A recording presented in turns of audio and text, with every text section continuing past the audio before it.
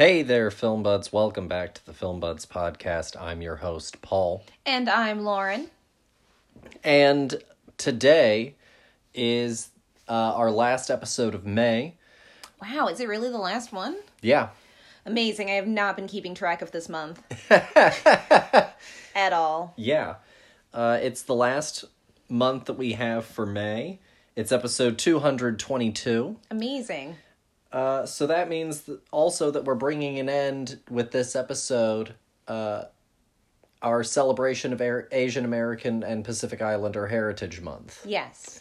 All month long we have been recognizing AAPI Heritage Month, and we've been looking at the history and the contributions of Asian American and Pacific Islander people in film across a pretty wide swath of films. We began with Bruce Lee, and now we're sort of fittingly coming around and we're ending with another martial arts film. Mm-hmm. And it's been quite the interesting journey. This episode is going to be a lot of fun. We're going to also talk about the Mission Impossible Dead Reckoning trailer. And we're also going to talk about the Thor Love and Thunder trailer. Yes. But we're gonna talk about a lot of good stuff. But like we were saying, this month is all about AAPI heritage, and our two movies this month, or for this episode, are comedies. Every episode we do something a little bit different, and we decided to go and pull two comedies. And we're starting our reviews with the Ping Pong Playa, which is a sports comedy. Mm-hmm. And then we're going to move into The Paper Tigers, which is a martial arts comedy. Yes. And I think comedy is really interesting because comedy is a very cultural thing. Mm-hmm. The great example is that, no idioms are really, understood outside of that culture. Yes, that makes sense. And I think that, jokes and humor are very much that way as well. That's why so many versions of The Office end up taking on, if you ever have delved into the international versions of The Office. I mean, I've watched episodes of the original Office from England, and no, I understand. Yeah. It's hard to watch in places. Some episodes are totally funny, but then others you're just I couldn't get through the first season. I was I had to tap out. Some parts were just kind of unwatchable because I was what are they even saying? Yeah. And so every world version of The Office is pretty much also kind of like that, where there are certain things that they draw directly from the original Office series usually, or even from the American Office. They'll go and recreate certain things. But then linking those bits together, it's all just completely cultural specific humor. No, yeah, because I love, I love the American Office, but I'm sure that vice versa for somebody who is from England and watched the British Office was probably appalled by what we had to do. You know what I mean? Yeah. Well, and also.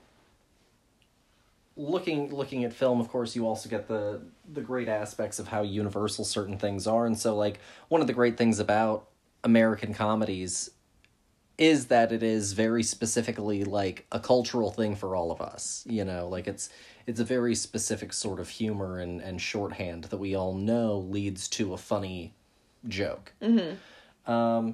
So I thought that it could be interesting to go and look at two Asian American and Pacific Islander films and filmmakers and how sort of they employ humor for different sorts of situations and that sort of thing. Mm-hmm. Before we begin, I guess, just out of curiosity, I always like to ask you a nice, broad, vague question. What I guess do you look for in a comedy? What are some of, your favorite comedies? I don't know, I guess full commitment to it. Yeah. Whatever your shtick is, whatever your bit is full honest commitment to it. so that way, the things that you're doing are funny to me as a viewer, not to you as the character. You know, if you, the actor, is aware that you, the character, is funny, then, like, it ruins the joke. Yeah, if in Barb and Star they were both too in on the fact that Barb and Star were ridiculous, then it wouldn't make them honest and interesting in these ridiculous situations. Mm-hmm. You know, and them just being their true selves is funny to us. But for them, you know, this was them at their happiest. Their best life was happening, like, right before us. And I think that that's great. And that's why, you know, I love Barb and Star Go to Vista Del Mar. I think that that's one of the, like, the best comedies that has ever come out in the past, like, decade, honestly. We've been really slacking on good comedies in the past, like, few years. it's because they don't really hit a lot of the good comedy writers are on TV. That's one, I think. Two, they're in everything that a studio doesn't want to do right now. They are small to middle budget. They do not have international appeal. Right? Like, Talladega Nights doesn't really play that broadly. No. I mean, I totally understand that, but, like, there is a market for it here, and so the fact that they're just going, who cares about you guys? We want everybody else's money, so we have to kind of, like, vagify. Franchise or bust, baby. Disgusting. There should always be variety. And, like, we still do have, like, some good comedy movies out there, but to your point, it doesn't feel like we have as many as we once had. It feels... No, it felt like we, at one point in time, I can, like, solidly remember, like... a solid swinger of a comedy movie. Yeah, you know, one that, like, really got you, like, good, funny movie. At least once a quarter in theaters. Yeah, and now it's just... The only comedy that I can think of that we watched that I was like, oh, this is funny, is Barb and Star Go to Vista Del Mar, and, like, the recent history, like, the years of things coming out that are new. Yeah. You know, like, I love going back to older movies that I enjoy, but also, like, it's so refreshing to get something hot off the presses, you know, right out of the theater. No, I completely get where you're at. Parts of Texas Chainsaw Massacre were hilarious. Oh, God, yeah. You know what? You are right. But I don't know. I think that they were just borderline enough for people to, like, I wouldn't label that as a comedy. You know, it's a horror movie. No, it is more horror. I think it does start to, in the third act, push a little horror comedy more, but it is mostly a horror film. And for, like, people who aren't us, who don't watch horror movies, I'm sure that they would genuinely be scared by some of the things that happened in that movie. You know, but for us, we can see through it, and therefore we can see the comic underbelly. Yeah. She gets yeeted through the floor. Oh, she gets yeeted through the floor, and then that old lady just does her whole monologue about her surviving just to get fucking her ass kicked in, like, the third act. And it's perfect. It's so funny. She takes so long to get there, too. So I agree with you completely. You know, I think that you have to be committed to the bit. Whatever it is, you have to be 100% in it, because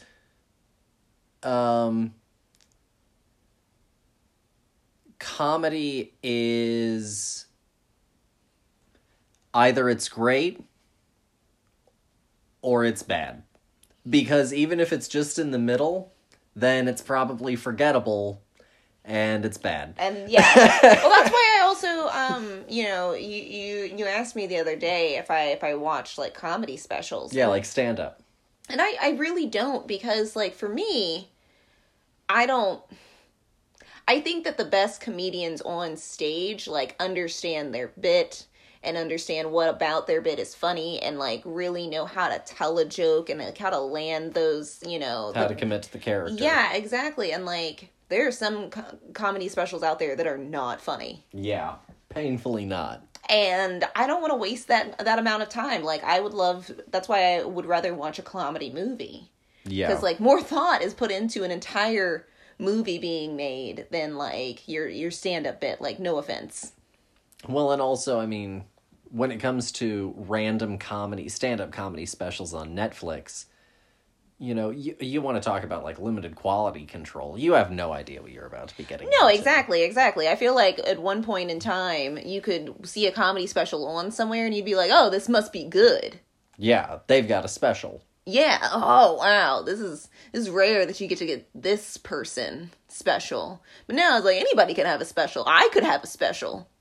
You could have a special. I know the exact people to talk to. Perfect. But I guess we should go ahead and, you know, now that we've talked a little bit about comedy, I guess we should go ahead and jump into some of our main discussion. Before we do discuss our films, of course, I had to bring a little history to you. Of course. I had to bring a little history to the people because our movies were a little light on it this week. So I had to go and bring a little history, a little perspective this week. So I decided to dive into something that I thought would be interesting to look at, which is an actor who's actually considered to be sort of the first Asian film star. And his name is Sasue Hayakawa. And he's from the silent era. Fascinating. The thing is, most people don't really know him from the silent era because a large portion of his films are actually considered lost. Most people know him from his later career, where he played a gentleman bad guy kind of figure in a lot of things. He was the main villain of Bridge on the River Kwai. Okay. That sounds like a movie that my dad would love. Yes. Your dad has definitely seen and loves Bridge on the River Kwai. Yeah, the name sounds familiar. I have no reference point for it, but it sounds like my father's cup of tea. And so I thought that I would go ahead and talk a little bit about him because we didn't talk about him. You know, we started with Bruce Lee. Mm-hmm. And so I thought that I would go and use our last day of the month to go and talk about someone who predated Bruce Lee on the screen, but because of lots of reasons, I'm sure, we don't have many of his actual early films that he made as a film star of the silent era. Well, honestly, back in the day, they used to just, like, throw stuff away. They were like, it's garbage now. And it was very fragile film. It was very brittle. There are lots of reasons, like I said, that it's gone. Lots of reasons. But at one point in time, he was considered to be right up there with some of the big ones. So let's go ahead and talk a little bit about Sasue Hayakawa. So he was born in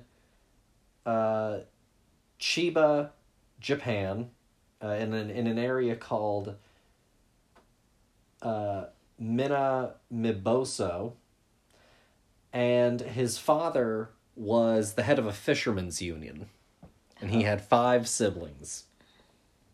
His birth name was actually Kentaro Hayakawa.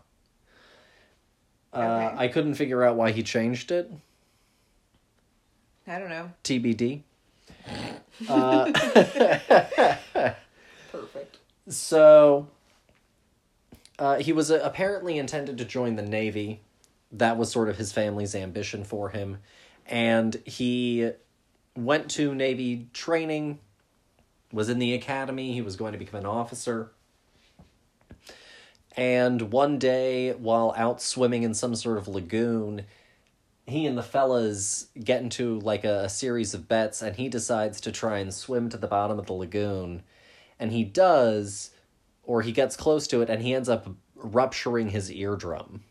Oof. So it ends up actually leading to him failing his physical and being ineligible to join the military. Mm-hmm. So he comes home, you know, his entire career derailed. It creates a lot of strain between he and his father. And he ends up actually attempting suicide at the age of 18. Oh, no. His father ends up being the one that saves him. And then he travels to America. His first years in America are up for a certain amount of debate. Okay. So there is a version of the story that says that he came to America, went to the University of Chicago, and started studying political economics. Okay. And that he left there, graduated from there, was coming back home, stopped off for a spill in California, and boom! Found theater. Bada bing. There it is. However, there is another version of the story, which is that he went to California either to work or to visit his brother and ended up just kind of working various odd jobs around California, including like day laborer, and then eventually found theater. Probably through eventually being like a stagehand, I would imagine. I mean, maybe, but like, you know, may we all be so lucky to find theater. And so... You dork. And so he ends up stumbling, however he does, into acting. And around 1914, he ends up doing a few plays where he's the star of them. And one of them is called The Typhoon. Mm-hmm. And The Typhoon ends up getting adapted into a film in 1914. Okay. Is he in the film? Yes. Awesome. They end up doing the film with the cast from the production. And so he ends up in the film. He ends up starring in like multiple films in 1914 and 15, and he eventually ends up becoming an actor on contract to the famous Players Lasky, who goes on to become Paramount. Oh. And he ends up making in 1915 a movie with Cecil B. DeMille, The Cheat, which ends up being like a big deal for his career. In the late teens and 20s, you know, he makes a lot of movies. He continues to make several films. And finally in the late teens, early 20s, he decides to make his own production company. It's apparently a little bit unsure of how he got the money for that. He did have some money, but he didn't necessarily have, like, I'm starting a studio money. So there is some debate over where it all came from specifically. And then he makes, at that studio, 23 films in a 3-year window. Wow, that's a lot of films. They were really working at this man. Cranking. Yeah. And so... over time, he ends up running into a lot of different issues. He has some personal issues. He has some issues of sort of bad publicity that's a whole bunch of, you know, paparazzi bullshit headlines. He ends up sort of being the target of some anti-Asian sentiment. And he ends up leaving Hollywood and traveling to New York, and then eventually he travels across Europe. Probably for the best. And during this time, he does a lot of stage work. That's awesome. However, in the 30s, he decides to go and make some talkie films, and so he comes back, he gives them a shot, and it doesn't work out as well because his accent. Oh. And he was known, I should say, I forgot to mention this, he was known as a bit of a sex symbol. Oh. Yeah, he was known for being a hot man. Would you like to see a picture of Mr. Hayakawa? Yes, I would. All right, here he is. Boom. Oh my gosh, look at him. Look at the smolder. Look at this guy posing. Yeah. This is great. He said, I'm ready for the camera. Yeah, he's ready to be Batman right now. Look at this Bruce Wayne type. That's right. Yeah, he does look like a Hollywood playboy. Yeah. So, well, that's why he was in the tabloids. Yeah. His talkies don't go so well for him, and he ends up going and continuing to do stage work. He ends up doing some vaudeville, actually, as well. And his travels lead him to France, and wouldn't you know it, whoops-a-doodles, he ends up trapped in France for a little while under Nazi occupation. Casual. Oh my gosh. Look at history connecting the dots. And so he ends up stranded there with, like, a few other Asian artists as well and that sort of thing. And he's there until, occupation ends. Finally, into the 40s and 50s, once he comes back to America, beginning in, 49, he starts to show up in movies again, starting with a movie called Tokyo Joe. Then he does another World War II film called Three Came Home, and then he does Bridge on the River Kwai. Okay. So he continues to work throughout sort of the 50s. He continues to work into the 60s, but then he starts to taper off his workload. And he mostly works as an actor primarily, really, in, the later part of his career. And eventually he retires in 1966. He becomes a Zen master. Fantastic. And then he dies in Tokyo November 23rd, 1973, due to complications from pneumonia. Oh. And so that's a little bit of history about the first Asian... And the person that wanted him for a movie in Tokyo Joe was Humphrey Bogart. He specifically sought him out. Oh, that's awesome. So there's a little bit of fun history for you about the first Asian film star. Wow. I had no idea that any of this information existed. I never knew that there was an Asian actor so far back in Hollywood.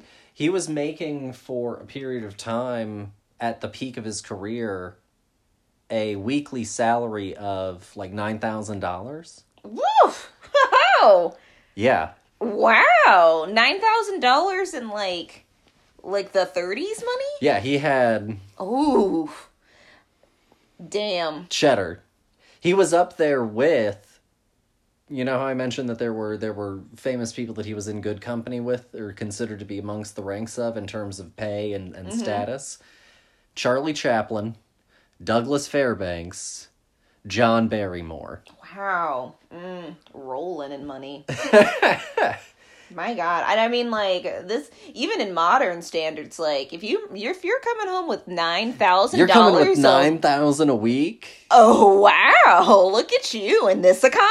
Hey, big spender. That's right. My gosh. How fancy. Yeah, so that's a little fun fact for you that I thought I would go and use as our last little bit of Asian American and Pacific Islander heritage. No, this was great. Right here at the end. Thank you. I'm glad you enjoyed that. Yeah. I think the picture for me really sold it, you know? Yeah. And once getting to see him, I was like, well, no wonder he was famous. Look at him. Yeah. And he ended up doing several films across from, I think, the woman that would end up being his wife. And then he also did several films where he had an Asian woman as the lead across from him. So he really was quite the groundbreaker for the time. No, that's awesome. Yeah. And now I guess we'll pivot into a totally different feeling and vibe entirely. Oh, yeah. Than any of that history. With Ping Pong Playa. Yeah! Oh my gosh, this movie. The title, gives you a lot, but it doesn't give you enough to prepare you for this movie. So let's tell you a little bit about Ping Pong Playa here before we jump into the discussion. So, it was released September 5th, 2008. Its runtime is an hour and 36 minutes. It's rated PG-13. It's directed by Jessica Yu. It's written by Jimmy Tsai and Jessica Yu. Nice. And it stars Smith Cho, Roger Fan, Jim Lau, Peter Page, Carrie Payton, Elizabeth Sung, Andrew Vo, and Jimmy Tsai. And the plot is a kid dreams of playing professional basketball in order to escape his dead-end job, living in the suburbs, his bossy older brother, and running his mom's ping pong class. Which, I guess that's kind of what it's about. Oh, gosh, no, take it away. You have to continue that thought. Okay. So, Ping Pong Playa. I had no idea what to expect with this movie. As far as my relationship to ping pong, but I guess more specifically cinema and ping pong, it's Balls of Fury. The movie with Dan Fogler and Christopher Walken.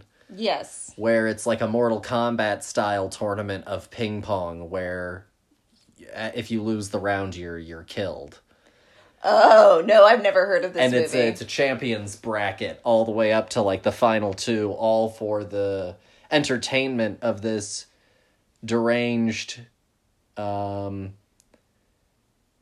Asian culture obsessive criminal mastermind played by Christopher Walken. So that's been my only cinematic experience really with that and like Forrest Gump. Yes. So he was a ping pong champion. And so that's like all that I got in terms of movies and ping pong. So what did I expect going into this movie? Not what felt kind of in the same energy for me as that movie, Heavyweights.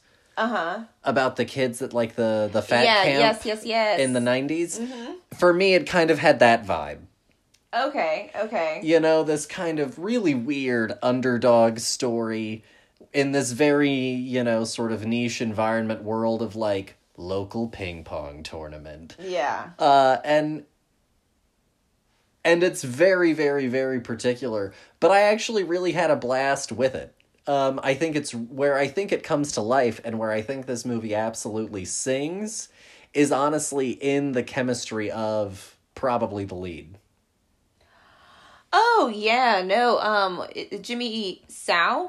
Mm-hmm. Jimmy Tsai is fantastic. Super charismatic, and honestly, like, if I had anybody else playing this character, it would have been disingenuous, and I would have probably hated this entire movie. Yeah, because it's a jerk hero. Yeah, and it's a jerk hero done successfully for me, because at the end of the day, he's just kind of like a lazy kid, like he doesn't really want to do anything, but he still wants to have like, the ability to go off and hang out with his friends and dick around and, just like live his life the way that he wants to. And so like his mom ends up getting hurt in a car accident that he casually causes by accident, while dicking around. And he ends up having to like teach her class of, she teaches ping pong to children. To children. So that way the parents buy the ping pong equipment from their store that her husband runs. It's a whole family affair. And he basically wants like nothing to do with it. He's just kind of like a lazy dude. But like at the end of the day, he's got a good heart. Yeah. And that's really important. Whereas like with movies like, Adam Sandler in 8 Crazy Nights. Yeah, we talked about this after no watching heart. it. Yeah, and I think that if that movie was more like this, then I would have really enjoyed it, Yeah, 8 Crazy Nights, the Adam Sandler character doesn't do anything to really make his redemption and people choosing to forgive him feel like a worthwhile payoff in the end.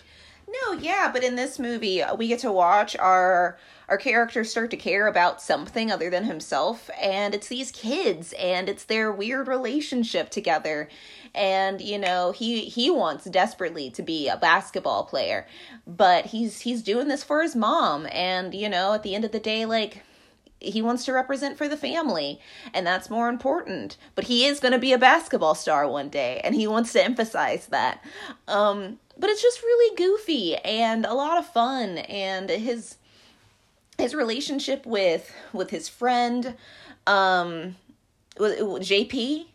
Money. Yeah. And his like 12-year-old bestie of the class. F-bomb. Yeah, Felix. I really enjoyed this movie a lot. I have really no notes for it other than the fact that, like, if you've never seen a 2007 movie, buckle up, baby. Well, because the 2000s are all over this thing. Like, it also has this very weird thing, and maybe I guess this is also part of the 2007s-ness of it. It has this weird thing of, like rubber bouncing ball sound effects to, like, hide certain curse words. Yeah, that's the PG-13 of it. But, like, a PG-13 can get away with saying these words, so, like, I think it's for a lower PG-13. I think that they're like, maybe you might be 12 still, you know?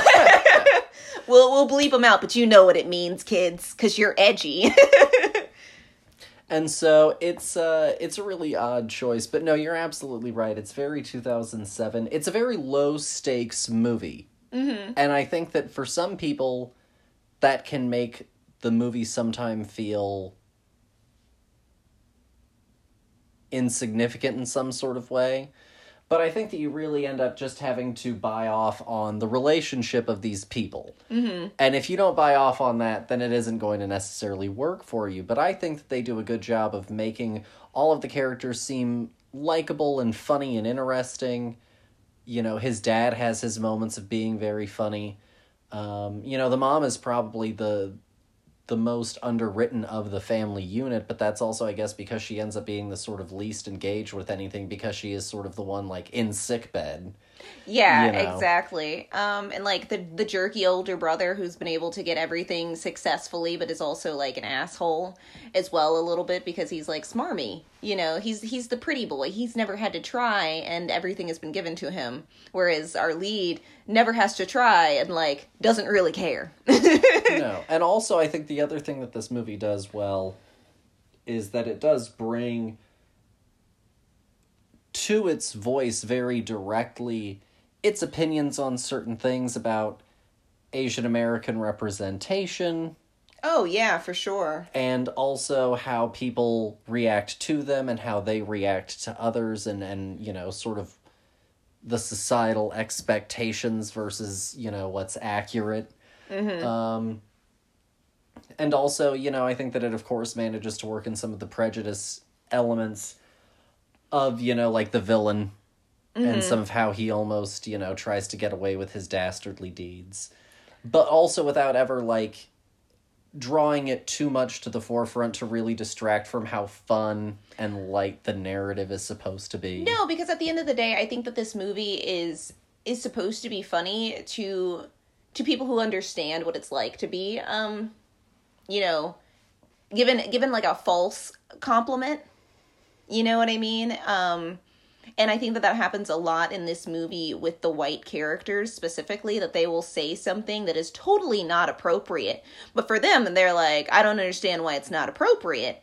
And the joke is and that's why they're played to be like so stupid. Dense. Yeah. You know, you're supposed to be on the side of our lead. No, for sure. No, I thought that this movie was hysterical, honestly. And like, I totally, even with, you know, it putting in these bits of reality, never took away from the heart of the film, I think. No, I completely agree with everything that you just said. I of course could have done with a little bit more ping pong, but that's just my own personal preference. Oh my gosh. No, yeah. I loved the like whole training montage with him like still like not playing ping pong. Yeah. No, I think that you said it really well. So if you had to rate Ping Pong Playa out of 5, what would you give it? Oh gosh. No, I really loved this movie. I'm gonna give it a biased 5. No, I think that that's fair. I'll go.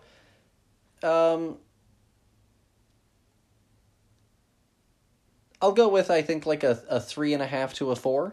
Okay, I think that that's fair. I think that you're giving the honest answer. I mean, like, according to IMDb, it was at like a 4.9 out of 10. And that seems just... I mean, 5.9, excuse me. That seems low. No, right? I just really thought that this movie had, like, a lot of charm to it, and, like, is it for everybody? Probably not. But, No. like, also, like, I don't watch a lot of sports movies, and, like, genuinely, like, in a genuine sense, like, I'm not watching, like, an Air Bud movie, you know? But, like, this was great. Remember the Titans. Yeah, this had just enough sports in it to be a sports movie, but, like, didn't, so that way didn't have to, like, watch people play sports for 2 hours. And it wasn't a lot of people being all heavy-handed about, you know, the importance of the game. You know, It was like, no, this is our livelihood. Exactly. You put the spokes in the bike on this thing. Yeah, you put the family at risk right now. Like, this is where we get all of our money. So, you know, it's very simple stuff. Yeah, but, like, totally with heart. It felt like one of those movies that, like, it would have been like a Disney Channel original, but, like, nicer. You know what I mean? No, for sure. I completely agree. So I guess, without further ado, we'll now move into our second movie. Yes. The Paper Tigers. So, for a little bit of production background info on The Paper Tigers, the director and writer of this, Bao Tran, began developing the idea for it back in 2011.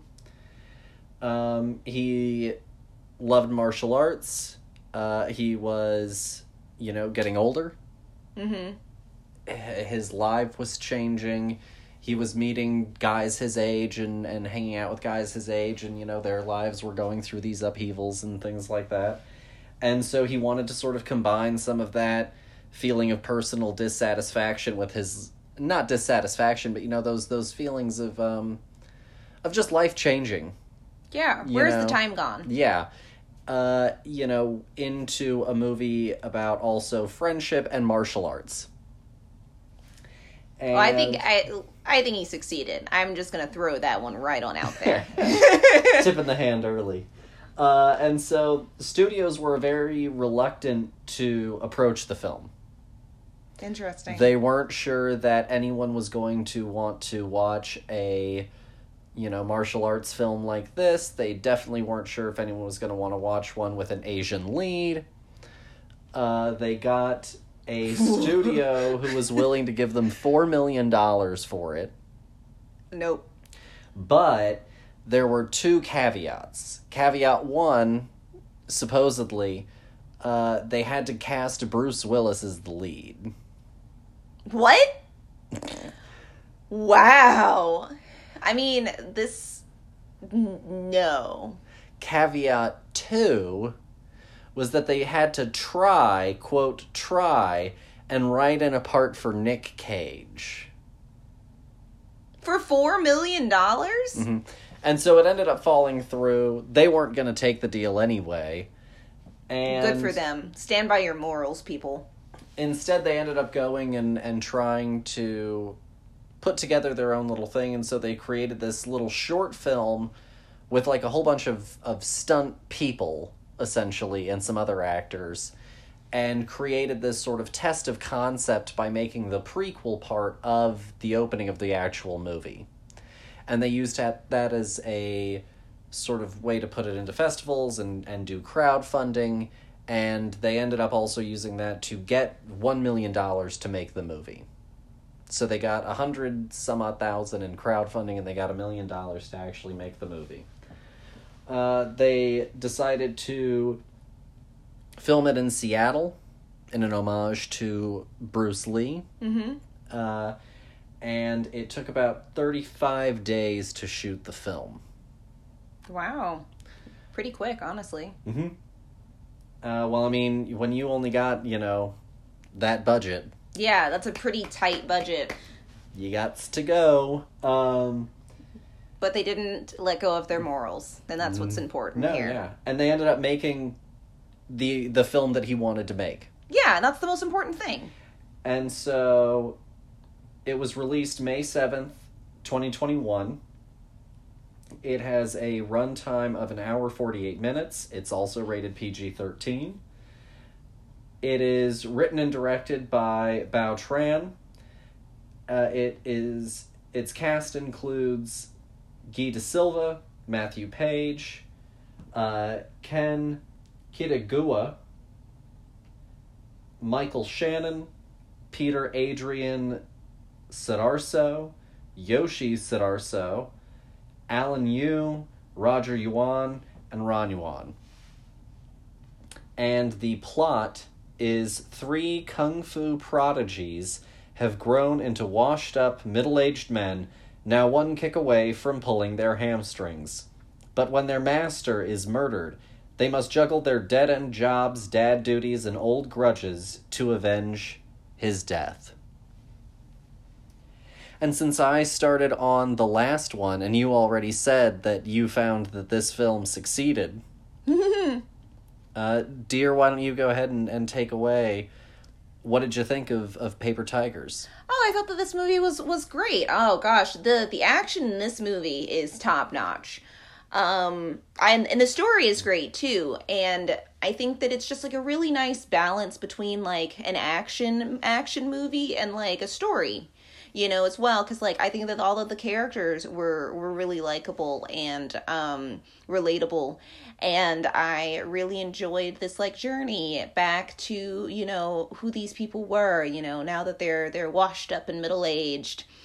They get to come back, bring the band back together, basically, and, like, avenge the death of their Sifu. And I think that it's, like, a weird detective story as well, kind of thrown in the middle of this, as they, like, go on the journey of figuring out what happened to him. And it's just so kick-ass, too. Like, I'm not understating how fantastic the fight sequences are in this movie. And, That's hard. That's hard to do. That means that they had to actually get people who could do those things because they did not have the budget to do it like Marvel in the fake internet world. They had to get people who literally, like, that's what they do. You couldn't have a body double here. You know what I mean? Not really. No, and I'm sure that they did have a few instances of some body double work, but to your point, this wasn't a... we're going to bring in a whole team, of 20 some odd or, 40 some odd people. And we are going to shoot some stuff practically, but a lot of this stuff is also just going to be done in complete computerscape. Yeah. No, and this isn't even like Nobody, where we're going to take this actor, we're going to train him for a year, and then we're also going to have 40, 60 million to play around with. No, this thing is like grassroots, this is an independent movie. Yeah, literally. This is a movie. This is an honest example of what, other people can do with, You could theoretically cobble together, maybe not $1 million, but you could cobble together the grants and the funding for $500,000. And, like, make a film. Mm-hmm. That's completely plausible, and I think that this movie had just like a lot of heart to it. I really enjoyed this story of this our main guy who's just like an absent dad. Like, he's not meaning to be, like, he loves his son, but he's distracted by other things in his life that are pulling his attention more than this relationship should be. Well, you brought something actually forward that I wanted to sort of talk about, which is that in Ping Pong Playa we have Jimmy Sai's C-Dub, Chris, who's almost a failure to launch. Mm-hmm. Doesn't take anything really too terribly seriously. Hasn't really excelled terribly much at anything. Or, like, the thing that he did excel at, he hasn't really done it in forever. Mm-hmm. He sort of ran away from it early. And now he's dealing with that. And I think it's interesting, we get some of those echoes a little bit here in the sense of he ran away from the thing that he was very good at. Mm-hmm. And now is dealing with the consequences of what that has also done for him emotionally. Mm-hmm. But now we're also dealing with the different thing. We're not dealing with a failure to launch jerk hero. We're now dealing with the wash-up. Yeah. Which are kind of different ends of a similar spectrum of character type. Mm-hmm. But he's also still kind of another jerk hero of a certain degree. He is a little bit of an ass. He isn't necessarily the best dad. No, yeah. He's got a lot of growing to do, but he's just like, doesn't want to put the effort into it until, our movie gets going. And then he's put into situations where, like, that cause him to go on that emotional growth journey through the movie. I think that it's just, and I love the character dynamics. I think that for me, the weakest character was probably, Jim. Yeah. I think that I just can't wrap my head around the idea that you've trained from, like, let's say that they were like 6, 7 years old in those beginning shots. I think that they said that they started training with Sifu when they were all like 8, I think. Okay, so if you're 8 years old and then you train for 10 years because they were basically like high school age by the end of that prequel, what is... You train for 10 years of your life to do the same thing every day, very regimented. And then, I get the time passes, but, like, that's still in your bones.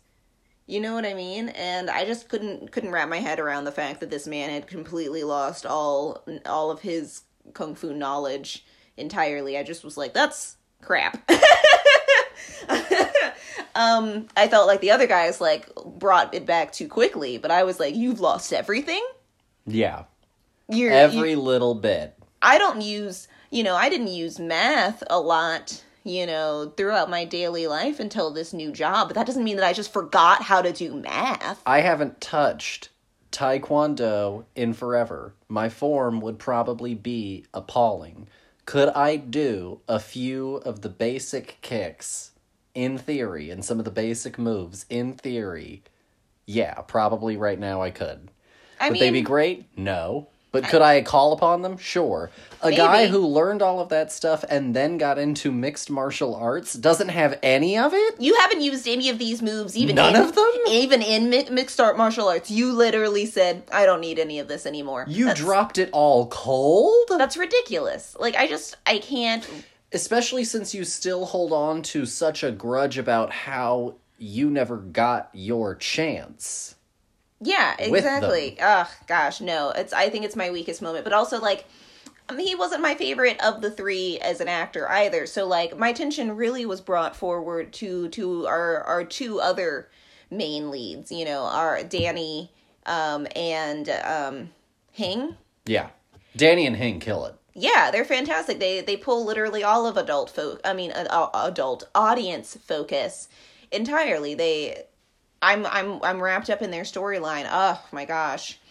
And just for me, like, I liked Guy more as young Jim, as teen Jim, than I liked older Jim. No, that's fair. Also going back real quick to Danny, the I think the other thing that's so great about the movie is that both parts of his journey are written to be about the same thing. Mm-hmm. It's not two different journeys that they then somehow at the last minute just tie together to be about the same thing. At the core, from the start of the movie to the end of the movie, both parts of his journey lead to the end point and into the payoff of the thing that's been wrong in both plots being like the same answer. Yeah, for sure. I think that's also just like really good storytelling, and that's what makes this story. It's so simple and it's so familiar, but it's not tired and it's not. It's so kick-ass too. Yeah, it's. We haven't talked enough about that. It's so kick-ass. First off, the concept stuff alone, when they were starting out. Here's something. When they were starting out and we were watching that prequel stuff of them when they were young, mm-hmm. and they were just fucking smoking people. I was like, you started out too strong. Mm. I was like, you're never going to top this in the rest of the movie. He just casually palm slammed a dude's head through a wall. And it's amazing. And walked away like he didn't give a fuck. No, it's fantastic. We've peaked. We're never going to beat any of this. And then the movie, like, gets going.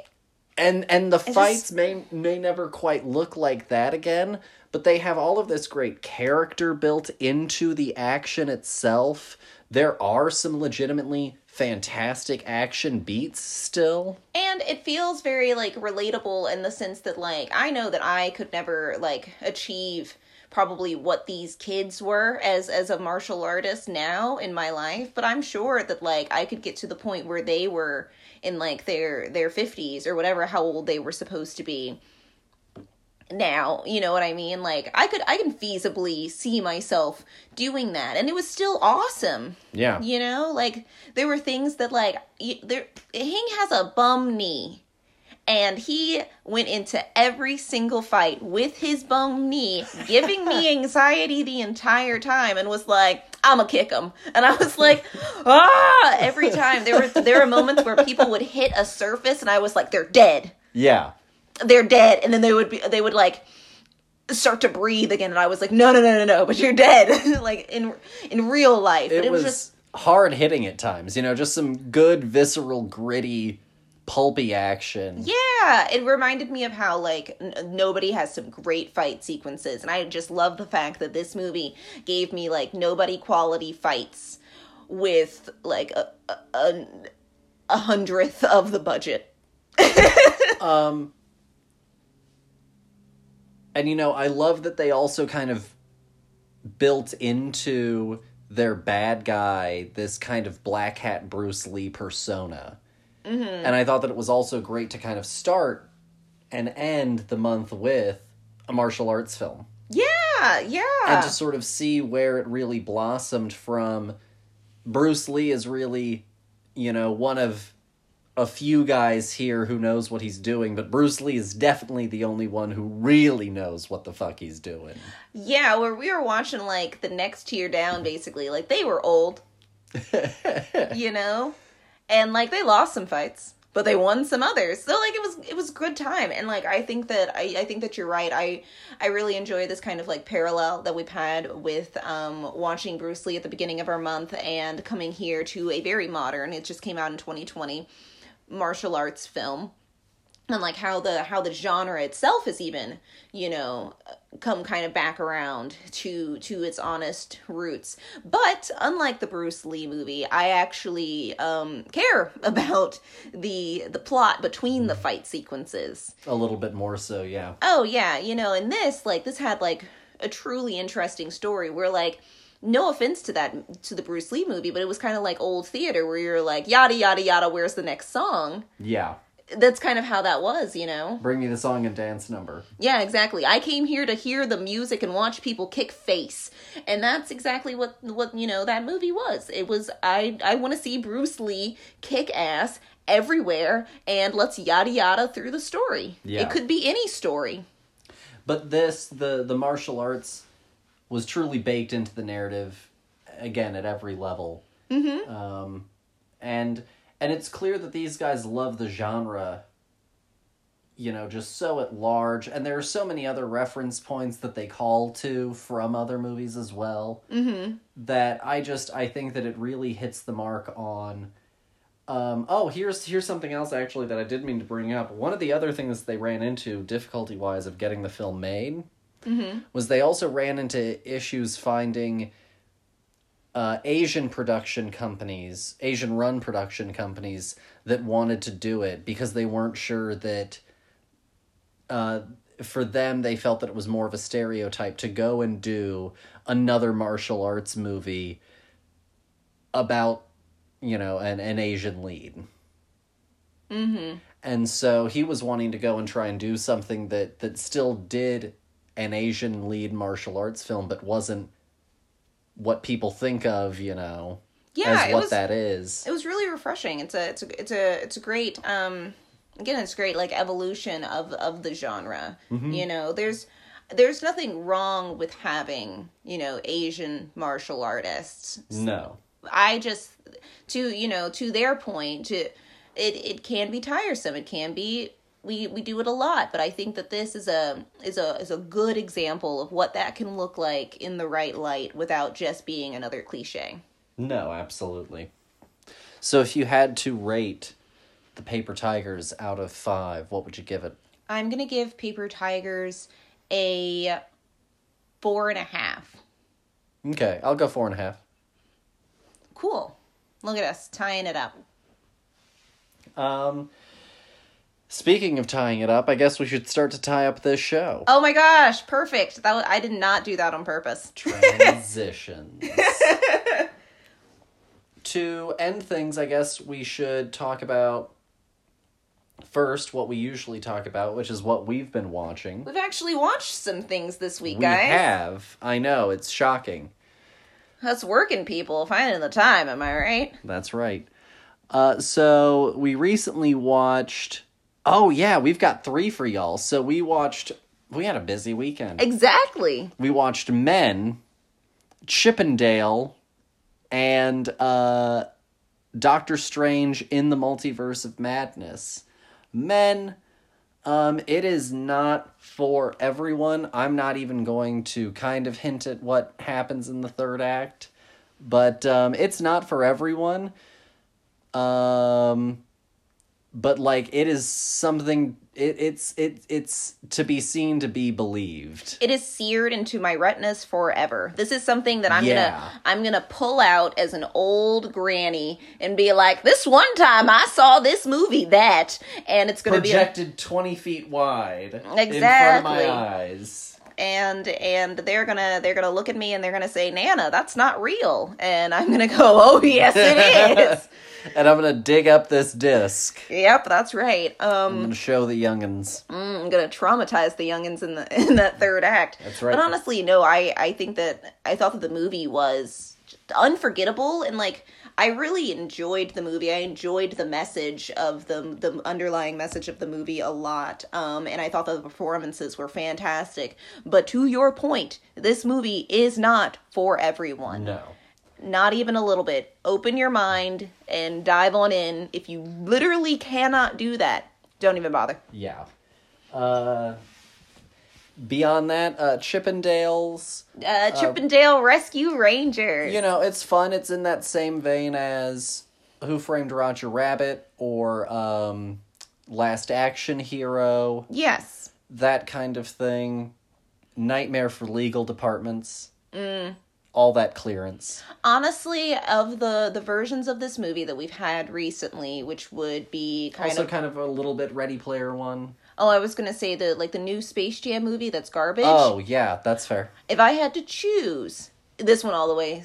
Oh, yeah. Yeah. We're gonna pay hot money to watch this movie again. Because this movie also has some legitimately funny jokes. Yeah, where that movie isn't funny and it's terrible. Some of these jokes actually land and had me openly laughing. Oh yeah, and honestly, like it's a good, nice, just like breeze of a movie. Yeah, it's not extraordinary, but technologically it's a marvel. Oh, it's yeah. So impressive also, just to watch visually. Oh yeah, no, they're doing some great stuff on the visual artistry. But like the movie itself, like it's fine. Yeah. I like it. Yeah. Doctor Strange in the Multiverse of Madness. It is a Marvel movie. That's all I've got.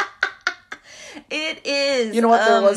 There was some pretty sweet action. There was some pretty bonkers visuals, and Elizabeth Olsen ran away with pretty much the whole movie, followed by some of Sam Raimi's direction overall.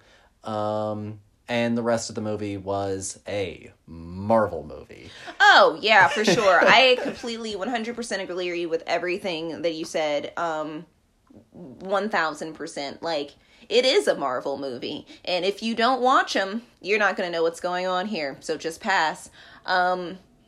But the visuals were awesome. I thought that they really did the multiverse in an interesting way that didn't feel like every other version of a multiverse ever. And I thought it was fun to kind of go through these weird different worlds for a little bit, kind of like a Rick and Morty sketch, except for like the movie version of it. I thought it was weird that they didn't like advertise America Chavez literally at all. She's in, I think, one of the trailers. Yeah, but I'm sure it's just kind of like a close-up on a person, and like, you probably, again, if you aren't in the know who that person is. And so, like, it could have been anybody. To me, who's never heard of America Chavez, but that's fine. Like, I thought that her powers were interesting.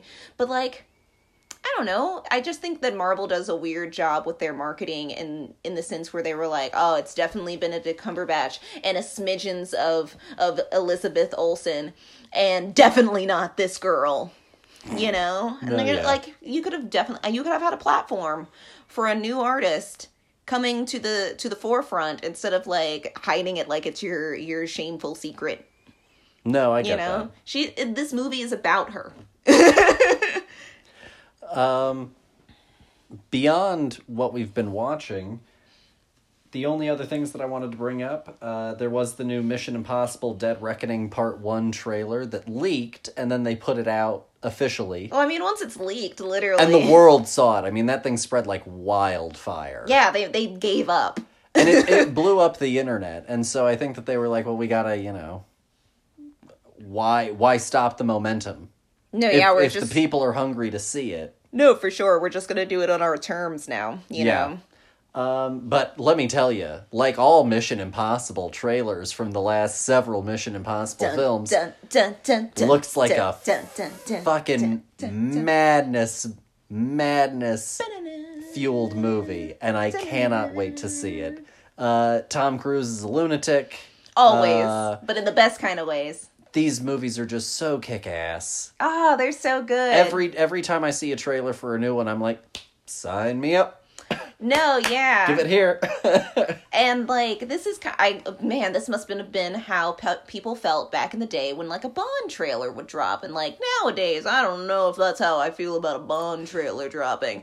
But, like, this thing looked awesome. There are many movies, period, that I respond to the way that I respond to the Mission Impossible trailer, or to that fucking IMAX preview of Top Gun Maverick. Oh, that was awesome! Explosive. So good. Cinema. And then there's the Thor Love and Thunder trailer, the new one that finally gave us our first look at Gore the God Butcher, the Christian Bale character. And we also got more of a look at Natalie Portman's Thor. Yes, the plot. Is it a rom-com? Yeah, for sure. I think. Okay. I'm looking forward to it. Yeah, but it at its core is just a rom-com. Yeah, and the last one was a comedy as well. That's definitely Taika bringing his very particular voice to it. There's no real hiding that it's an action comedy, very much on the forefront more than other Marvel movies. Mm-hmm. And I'm looking forward to it. I am looking forward to just seeing if Christian Bale is actually trying or if Christian Bale is here for the money. I'll be really curious to see which one we get. That's right. Oh gosh, I mean, that would be like a running thing for Marvel at this point. A bunch of actors just cashing in that villain paycheck and having a good time. That's right. One and done. You see, this is the only way, honestly, to be in a Marvel movie. One time. Come in, be a villain, do whatever you want, have as much fun as you want, work as hard as you want, leave. Yep, that's right. Get killed in the end or Maybe whatever. You get to show up as a fun cameo later in a multiverse thing. That's right. And you get a paycheck then, too. Exactly. And then you get to go home and sit on your Marvel money. You get your movie money, you get your action figure money. That's right, man. You're living the best life. Good for you. Yeah. And you didn't have to try. The last thing that I wanted to bring up was a recent study that came out. It's titled Thumbs Down, Film Critics and Gender and Why It Matters. And it's a recent study and report that was put together that was trying to look at some of the demographics in the media landscape, and in particular the media landscape in relation to critics. Mm-hmm. And apparently, as of 2022, early numbers are suggesting that men outnumber women in the field 2-1. Yeah, that sounds right. So men account for about 69% of critics, women account for about 31%, and non-binary people account for less than 1%, 0.3%. Jesus. The percentage actually has dropped from 2016 to 2022 by 4%, had steadily dropped, from 2016 to 2020, but has dropped by 4% in the last 2 years. If I was going to attribute anything to that, it would probably one, just in general, be, I guess, some of the consolidation of some of this stuff. 2, also probably the pandemic. Having a lot of the impact on the recent, because a lot of the people that lost work were women, because they were either laid off of work, or a lot of them ended up having to go and stay at home because they didn't have anyone else to watch their kid. So I think that's probably what accounts for the most recent 4% drop. No, yeah, that makes sense. I mean, times are hard. Yeah. And it's not like this job pays. Yeah. Even if you are in reputable publications, you're probably working multiple publications, releasing books, trying to do speaking engagements. So even a lot of the people that are on the higher end side of this thing aren't raking in the money. And so it's really quite interesting, and if you look further at it,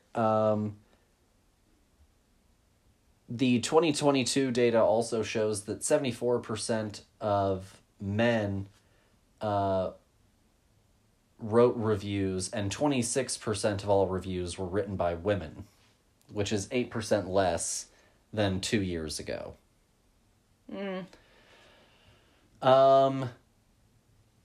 And so the sort of final findings of it, for a quote that comes from this, is the findings suggest that because male critics outnumber female critics and men are more likely to review films with male directors, these films achieve greater visibility in the marketplace. Well, then we just have to try harder here on the Film Buds to have more representation, which we've been doing. So good for us, and thank you guys for listening. Yeah. Yeah. No, but that does, to your point, highlight exactly why we have been aiming to do this. It puts in black and white exactly why representation matters. Yes. When you only have someone who's looking for one kind of thing. Yeah. And only talking about one kind of thing, and that dominates the discourse. And that's going to be the only thing that anybody's talking about. That gets any exposure. Yeah, there's so much art, there are so many movies that exist that haven't been touched in generations, that haven't, because they didn't have that it factor. It's kind of like, people are always like, well, they're the most popular thing. Well, yeah, because that's the thing that everyone is spending the money on. That's what everyone is currently talking about, because that's what's hogging up all of the airspace. Yeah, obviously about the movies that advertise the most. They're the movies that advertised the most. Yeah, they're making it so hard for your subconscious to forget it, because they're constantly, you're constantly being bombarded by it. Right, it's the similar kind of thing that ended up sort of happening with Trump in 2016. Mm-hmm. His antics drew attention. Mm-hmm. So then, but instead of giving everyone fair attention, mm-hmm. he was bringing the most attention, so then he got a whole bunch of free airtime. Mm-hmm. Because that's what was bringing in the most viewers. Yeah. And so it's a vicious cycle. Yeah. I remember constantly I would get bombarded with ads for that new Jeeper by the Dozen movie that's got like Gabrielle Union in it, and it didn't make me go, "Oh my gosh, I really want to watch this movie." It literally made me go, "Oh god damn it, why this again?" You know, like I just kept trying to like skip past it. It didn't make me want to go and watch that movie anymore, but that doesn't mean they didn't try. No, that's fair. They wasted a lot of money trying to get me on that hook. But I guess that also does sort of lead me into the last thing that I wanted to ask you before doing potentially one more thing, which was, now that we have finished the month, and we've talked about all of the movies, what were your thoughts on AAPI month and our journey through Asian American and Pacific Islander representation in film? I thought it was a fun time. I really enjoyed it. I guess my only, well, no, those are the Pacific Islands. Never mind. I was like, I guess my only gripe was going to be that like the such scarcity of like, I guess, Western Pacific Island specific things. Does that make sense? Like No. like the things in our side of the Pacific Ocean. Yeah, I understand what you're talking about. No, I see what you mean. There are certain ways in which I did not cover, No, and I know that there's just, there's no way to cover an entire, ethnic identity in just, 8 movies? Yeah, 7? something like that. I think we did 7 because we only did Bruce Lee, Yeah. the one. But yeah, no, I really enjoyed the month. This was a lot of fun to get to learn the history, and get to see a whole slew of movies that I'd literally never seen before in my entire life, which is always great. Because it's so important to go out and see some things from somebody else's perspective that's not just somebody commenting on somebody else's culture. Yeah. These are people talking about their own lives, their own ideas, and their family stories, and I think that's such a rare gift, that's such a voice that, you don't get to experience in mainstream media that often. And like I know that we're trying, but like the thing is it's so long overdue that the fact that they're going 5 miles per hour, like it's almost like they're not going anywhere at all at this point. Yeah. But I love what we're doing here, and I'm glad that we had this month and we got to celebrate, something that neither of us are familial with in any way, shape, or form. So this was a good time. No, I really enjoyed the month as well. It's, as someone who has always loved film, I have always enjoyed how much you can experience and see, with a movie, and you can have such a breadth of experiences. And we did really get to experience that this month. I really enjoyed it. We went through a lot of different tones and textures and time periods, and we got to touch on a lot of different ideas and history, and it was really, really fun, and it's all that good stuff that just helps expand the mind, and expand empathy, and I hope that you all enjoyed also that process as well, because I certainly had quite a good time going through the month myself. Yes, getting to go down historical rabbit holes that I, as a human being born in America and have lived here my entire life, was never going to experience if I didn't go looking for it.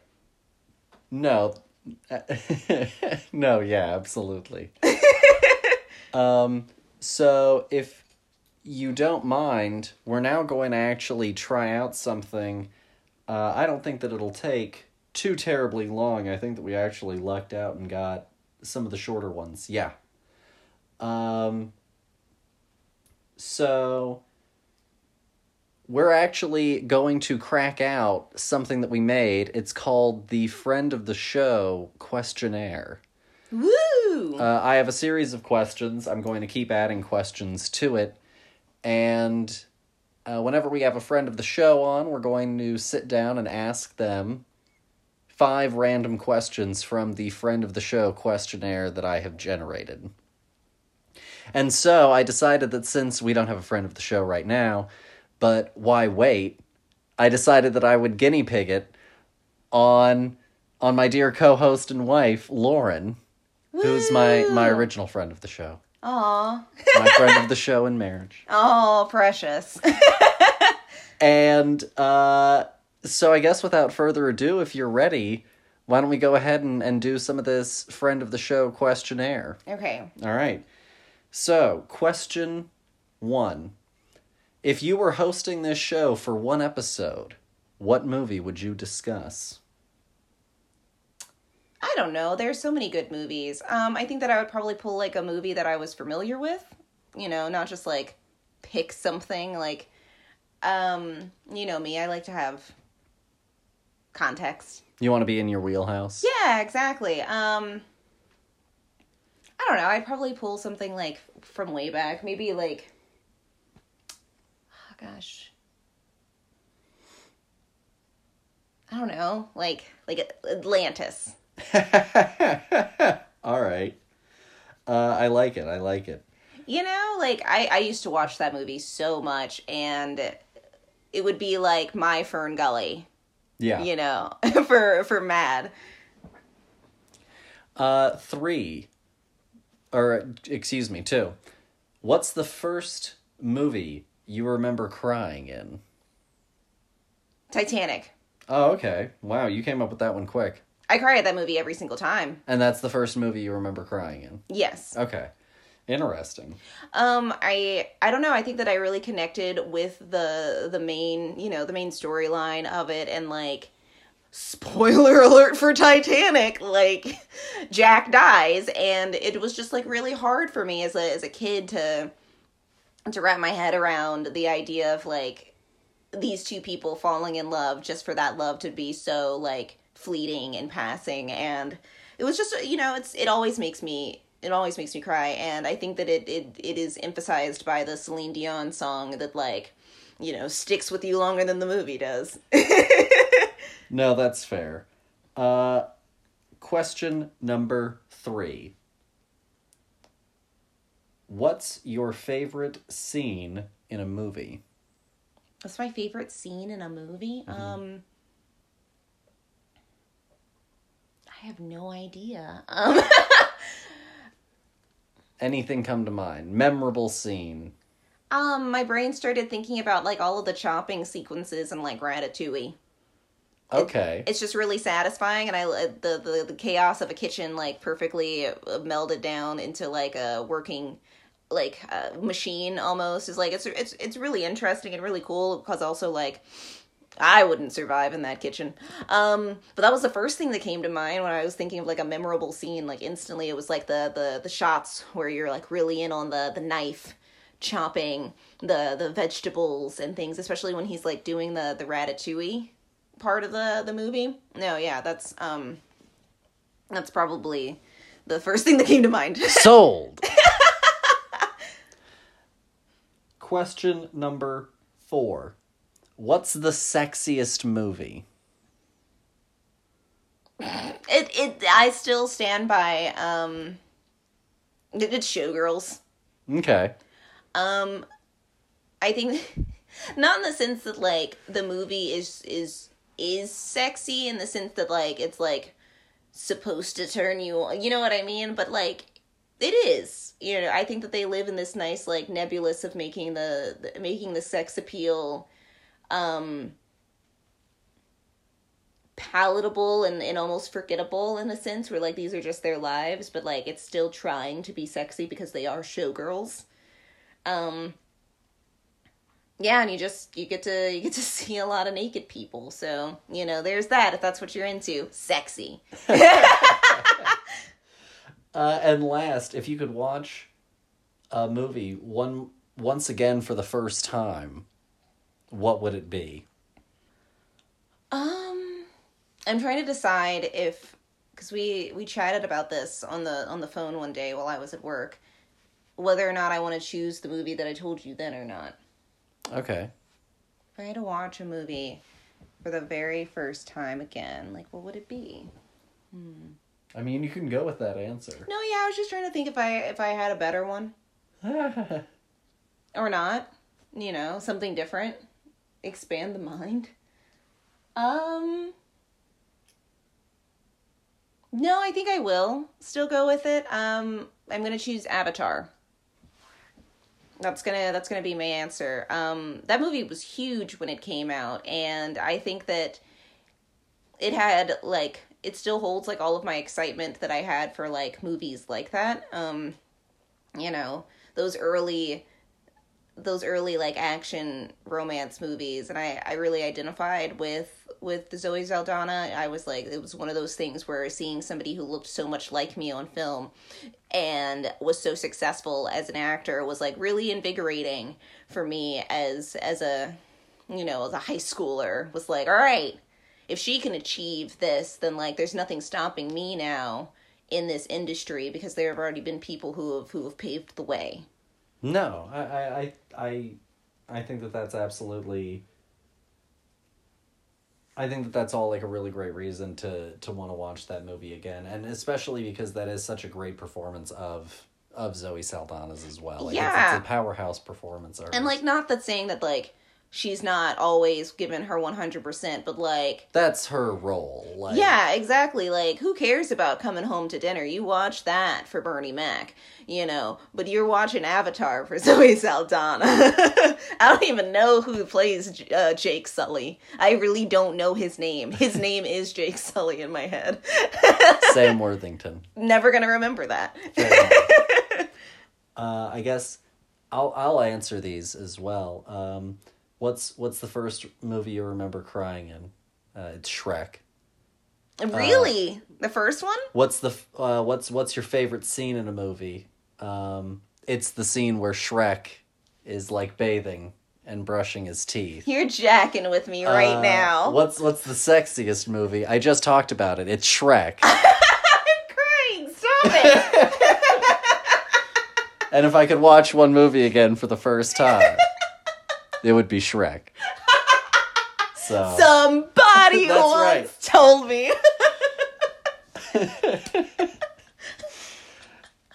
I was like, this man is full of lies right now. I'm glad that I got you on the first one. No, honestly, once you told me it was Shrek, I was like, you've never talked about this movie like this. Not one time have you mentioned that wonderful Oscar-winning performance. Mm-hmm. That brought me to tears. That brought you straight to tears. Mm-hmm. Erotic cinema, Shrek. That's where you should have put the bathtub part. That's right. It's the sexiest part. It's him in the bathtub. That's honestly all that we have for the show for y'all. It ended perfectly. Thank you. Thank you guys for listening, dear. Before we really wrap it up, do you have anything else that you wanna say to the listeners? I don't know. Well, give us a suggestion, honestly. Yeah. We haven't had any listener questions since we took over the show, and we're starting to feel a little neglected. So, you know, let's heal these wounds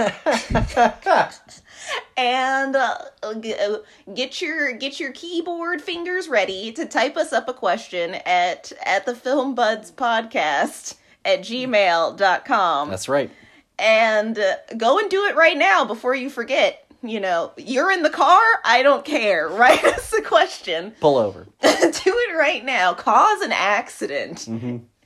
Because it's important. Because I'm tired of feeling like I'm talking into the void. Are you there? And that's all I have to say to the dear listeners. And I guess with that in mind, of course, always go and check out all of our previous episodes if you haven't for this month. It was a really fun month. I'm really proud of the work that we did this month, so please go back, check out our Bruce Lee episode, check out our family drama episode, check out our documentary episode. We've got some really great stuff. Be sure to come back next week when we start up our new theme, which will be revealed in our newsletter, which you should go and sign up for as well. With your fingers. Warm them up, people. You got work to do. Yeah, come on. Chop, chop. All right? This show isn't going to pay its bills on itself. That's right. That's right. Get those phalanges ready. On.